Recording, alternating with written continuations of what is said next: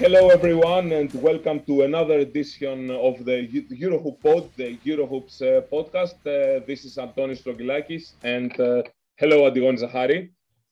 Hello, Antonis. And we promised you a really unique case of a guest for this week. Now, our guest for this week's podcast, he's one of the 5 players named to the NBA All-Rookie second team of 2017. He actually made this team despite playing only 46 games that season. He was that good. He began that season with the Brooklyn Nets and finished it with the Dallas Mavericks. After spending one more year with the Mavericks, he signed with the Sacramento Kings. He stayed for 2 seasons in Sacramento before he joined the Cleveland Cavaliers. Then after some stints with, first of all, with the Cavaliers and then with the Los Angeles Clippers, he moved to Europe a few months ago for the first time in his career, joining 6-time EuroLeague champion Panathinaikos Athens. Then he left Panathinaikos some weeks ago to sign with Slovenian Eurocup club Cedevita Olympia, and just a week ago, he had one of the most stunning debuts ever in Eurocup history. We're talking about Yogi Ferrell. Welcome, Yogi. Hey, glad to be here. Thanks for having me on the show. And thank you for being with us. And you are in Venice, right? Preparing for an important Eurocup game for Cedevita, right? Yeah, we just got here actually to the hotel, so we're just gonna rest up for the game tomorrow. Okay, and and thank you extra for being with us after making the trip to Venice. Now, speaking of Eurocup, let's begin with what you did in your debut in the competition and your debut with Cedevita. I talked about it before. This was truly one of the most impressive debuts we have ever seen in the history of Eurocup. 24 points, 5 out of 9 threes, 11 assists, a loss to Virtus Bologna, but a battle by Cedevita against one of the most powerful teams in the competition. What I want to ask you about your performance is, what was your mindset going into that game and before having this performance, especially after playing so little with Panathinaikos? Yeah, my mindset going into the game was just to be aggressive. I wanted to come out early and show my aggression just to try and get our team rolling. And, I started knocking down a couple threes to begin the game. And ever since then, it felt good. And even in the second half, didn't shoot as much, but was distributing more and getting our guys open shots. And you immediately played 29 minutes in that first game, which was against one of the top Eurocup teams of the season, actually title contenders. You for immediately getting those big minutes and assuming a leading role with Cedevita. Yeah, coach is going to tell me, I was eventually going to start. First game was really just coming off the bench, just to see how I was feeling, get to know the system, get to know my teammates. So, that next game, I had a little more wind under me and I was basically ready to go out there and battle. And then you played your first Alba League derby a few days ago. So for our listeners who haven't watched the game, you picked up 15 points, 6 assists, and helped Cedevita become just the second team to beat Partizan this season in the ABA League. How did you experience that game and the atmosphere? The atmosphere was great. Their fans cheering really loud. My teammates were saying that it was going to be a very hectic environment. But I've grown up playing a lot of basketball and crazy fan environment, so it's pretty much nothing new to me. And I was just proud of the way we went out there and we overcame a lot. The fans, the referees not giving calls our way, and we just stayed resilient and stayed true to ourselves and what we want to do on the court. You seem to have a really fun interaction with the fans. There was a moment caught on camera when you were sending kisses to the crowd as you left the court. Yeah, I think I just let my emotions get the better of me. It was a really heated game, and I wasn't even mad at the fans. I was just really I was kind of mad at the referees that they really threw me out. But it's all love. I got no animosity. That might be considered to be a very bold move to make, in a crowd like the one of, Partizan Belgrade and Partizan fans, as you say. It's a very kind of a heated atmosphere, but it was impressive that you made such a move, honestly. Yeah, I mean, just my emotions got the better of me. And in that game, actually, Boston Celtics president and former coach of the team, Brad Stevens, was there. Were you aware of his presence before you entered the game? And did you actually have the chance to talk to him afterwards or before the game? No, I actually didn't know he was there at the game, but I've been knowing Coach Stevens ever since I was in high school. He recruited me when he was a coach at Butler. So I've been knowing him for many, many years. So yeah, you had a chance to catch up.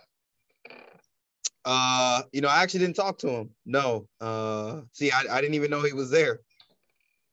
Oh, so you realized it way afterwards. All right. Yeah. So basically, you're a rookie in European basketball, and every American player who plays in Europe for the first time in his or her career experience this transition differently. How has it been for you overall? I feel like I learned a couple things just with my short stint at PAL, and just trying to bring those things that I learned to Cedevita. I'm thankful for my time at PAL and the relationships I made with my teammates. But coming here has been a pretty smooth transition. Coaches are telling me exactly what they want from me, and I'm going out there and executing. What are the differences between the NBA basketball and the European basketball that immediately stood out for you, that immediately made an impression on you and, perhaps amazed you in a way? I would say the differences are there's not as much space in European basketball. A lot more helping defense, so you have to kind of make quicker reads. In the NBA, there's a lot more space. You can go down the court and lay the ball up almost uncontested. But in European basketball, not as much space, more methodical offenses. Got to take more care of the ball. Each possession is kind of like do or die a little bit. And you talked about the Panathinaikos, your short Panathinaikos team. So let's talk about that a bit. I was watching again the videos from your arrival at the Athens airport for Panathinaikos, and you were really, really excited. You were all smiles. The words you said about coming to the team and your optimism. You said that your goal is to win the EuroLeague, plain and simple. Panathinaikos fans on social media were really excited about your arrival. They welcomed you with open arms. Now, ultimately, that partnership didn't last long. It ended early, and it ended with a breakup that came after just 5 EuroLeague games. You didn't play long. You averaged just 8 minutes. So why didn't things work out in this stint for you? Just saw differences between me and the club. I felt like I needed to be out there playing, and whether that was with PAL or with any other EuroLeague or Euro Cup team, in my eyes, I felt like I should be out there playing. Coaches made his decision, so I basically made my decision to go somewhere where I can showcase my talents. And Panathinaikos obviously brought you there to play. They brought you because they needed a guy like you. They needed a guard who can score, who can pass the ball. They needed a really strong backcourt addition. So did you expect a different situation than the one you found on the team? Yeah, definitely going into it. I felt like I would be able to go out there and establish myself. But we just saw differences, and I made a business move for myself. Why do you think you didn't get the minutes that you believe you should have taken by the coach? I'm not sure. You know, I went there to play. I didn't play. And, you know, a guy like me, I'm very competitive. And so I'm going to go where I'm wanted and where I can play. Since you mentioned it a little earlier, had you ever had close to playing in Europe before this year? Yeah, I would say my rookie year coming out of college, I had thought about going over to Europe to play, and then I got a call up from Dallas. And that call from Dallas, resulted in you finishing 2017 on the All Rookie second team. In your first one with the Mavericks, you became an instant fan favorite then. So how was it for you? Finally fitting in an NBA team, getting your minutes, getting numbers. Yeah, it was great. Dallas is probably one of my favorite places that I've played at. Playing for Coach Rick Carlisle, he really taught me how to go out there and always be a threat no matter what I'm doing. Driving in the paint, shooting, passing, just always be a threat. And I'm definitely thankful for my time with the Mavericks. After that season, the 2017 that you made the All Rookie second team, you had another season with the Mavericks. Then it was reported that you had agreed to continue in Dallas, but that then you backed out of the deal to join the Sacramento Kings. Looking back at this decision now, do you regret it? Would you do the same? I feel like I would do the same and decide to go to Sacramento. They made moves that were best for their franchise, I felt like. And so, I reevaluated my situation and basically just felt like I needed to make a move myself. So do you see yourself getting back to the NBA at some point? I'm definitely hoping so. I definitely want to get back over there and still show I belong in the league. Speaking of the league, and we talked about the Mavericks, and we are Eurohoop, so we have to ask about this because we consider this guy the Euro GOAT in a way. I'm talking about Dirk Nowitzki. And speaking also about Dallas, the Mavericks will be retiring Dirk's jersey on January the 5th. What are the things that you keep the most from, your coexistence with Dirk on the court because you played with him when you were with the Mavericks? And what are the biggest lessons that you learned from him? One lesson I learned from Dirk is, I saw with my own eyes. I remember he was really close to getting 30,000 points. He was about 25 points away, maybe 27. And he came out one game and hit 8 straight shots in a row. And, and back of my mind, I'm like, this guy, and I can't remember what year that was for him, maybe 19, 20. A guy that old, he was so locked in to a goal that he wanted to achieve for his career. That was definitely something special to see. So now to kind of wrap up our conversation, let's get to some more random questions, more fun questions even. And of course, we would ask about your nickname. So we've read a story that it comes from your mother, actually. She called you Yogi because you used to eat a lot as a kid. That's it? That's the story? Yeah, that's I used to eat a lot as a baby, so my mom named me Yogi, like Yogi Bear. That's awesome. I was like 3 months old. Did you grow up to be a big foodie, after being such a big eating baby? Oh, definitely. Us coming out here to Venice, man, I can't wait to get some pasta. Awesome. You didn't stay in Athens long, but have you tasted the worldwide famous souvlaki? And I'm talking about real souvlaki. No, I actually didn't. I didn't. Are you serious? This is crazy. I know, but I got one of my favorite desserts out there a lot, which is baklava. Baklava, okay. If you stay in Europe long enough, you will taste a lot of different things.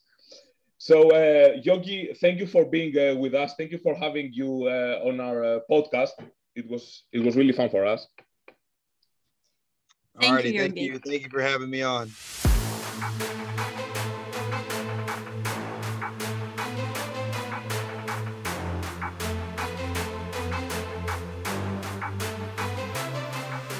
And Adigori, we are in the middle of the double game EuroLeague week, the last double game EuroLeague week of 2021.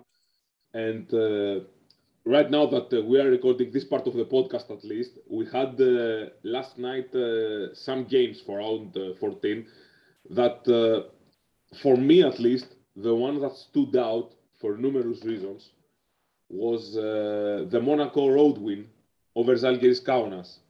Not only because it was in overtime, but not only because it was a very exciting game, the 107-98 win of Monaco over Zalgiris, but also because we saw a lot of, I don't know, interesting things taking place in the game, on and off the court. For sure, you could say there was some tension in that game, given the fact that there were so many lead changes all the way down the fourth quarter. So many momentums got destroyed. So I suppose that nerves and,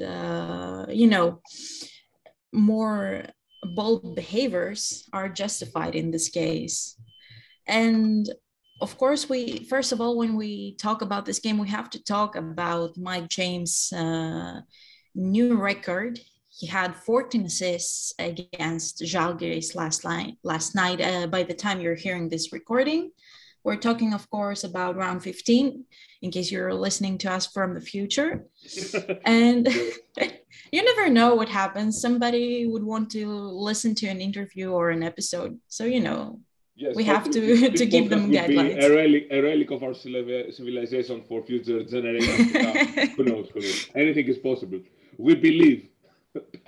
For sure. So 14 assists, 20 points, especially in a very crucial point of the game. Monaco got the best of Žalgiris in the overtime period. They outscored them 12-3. A poor effort for Žalgiris in the overtime, even though they really fought throughout the game. And for sure, the game-changing moment in terms of momentum, at least as far as I see it, is when Juris Dovts was actually called with a technical after he complained for a hard foul we saw on the court. You could see him, a bit upset. He didn't comment much, if at all, in the post-game press conference. He said he didn't want to talk about it, and he started that, and apparently he didn't want to get fined either. For sure. Another factor. It took a while until he appeared in the press conference, but he finally did it. I suppose he took some time to himself to recompose and, stay calm for the questions. Yes, and let's not forget that the Juris Dovts, even though, Zalgiris finally got some wins since he took over the registered 3 EuroLeague wins in a row at home. They had beaten Panathinaikos, Fenerbahce, and Baskonia. This was another must-win game for Zalgiris because it's kind of a thing like if we don't beat Monaco, then who will beat? Monaco is one of the teams that Zalgiris is supposed to beat at home in Zalgiris Arena in order to preserve these little chances by now. They have to possibly make the playoffs. That will be a huge long shot at this point because Zalgiris has the worst record in Euroleague. They are 3-12, and it will require a miracle in the second round of the Euroleague regular season for this to happen. But this is Zalgiris. It's a big club, and they have pride, and they want to beat. They want to win every game, of course. But the games against teams like Monaco are must-win situations. You talked about Mike James and Sasha Obradovic. What a debut in his second stint with Monaco, right?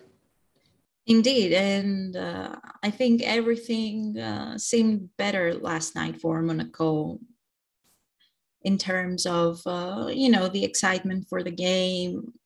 We've seen several games when Monaco seemed kind of disheartened.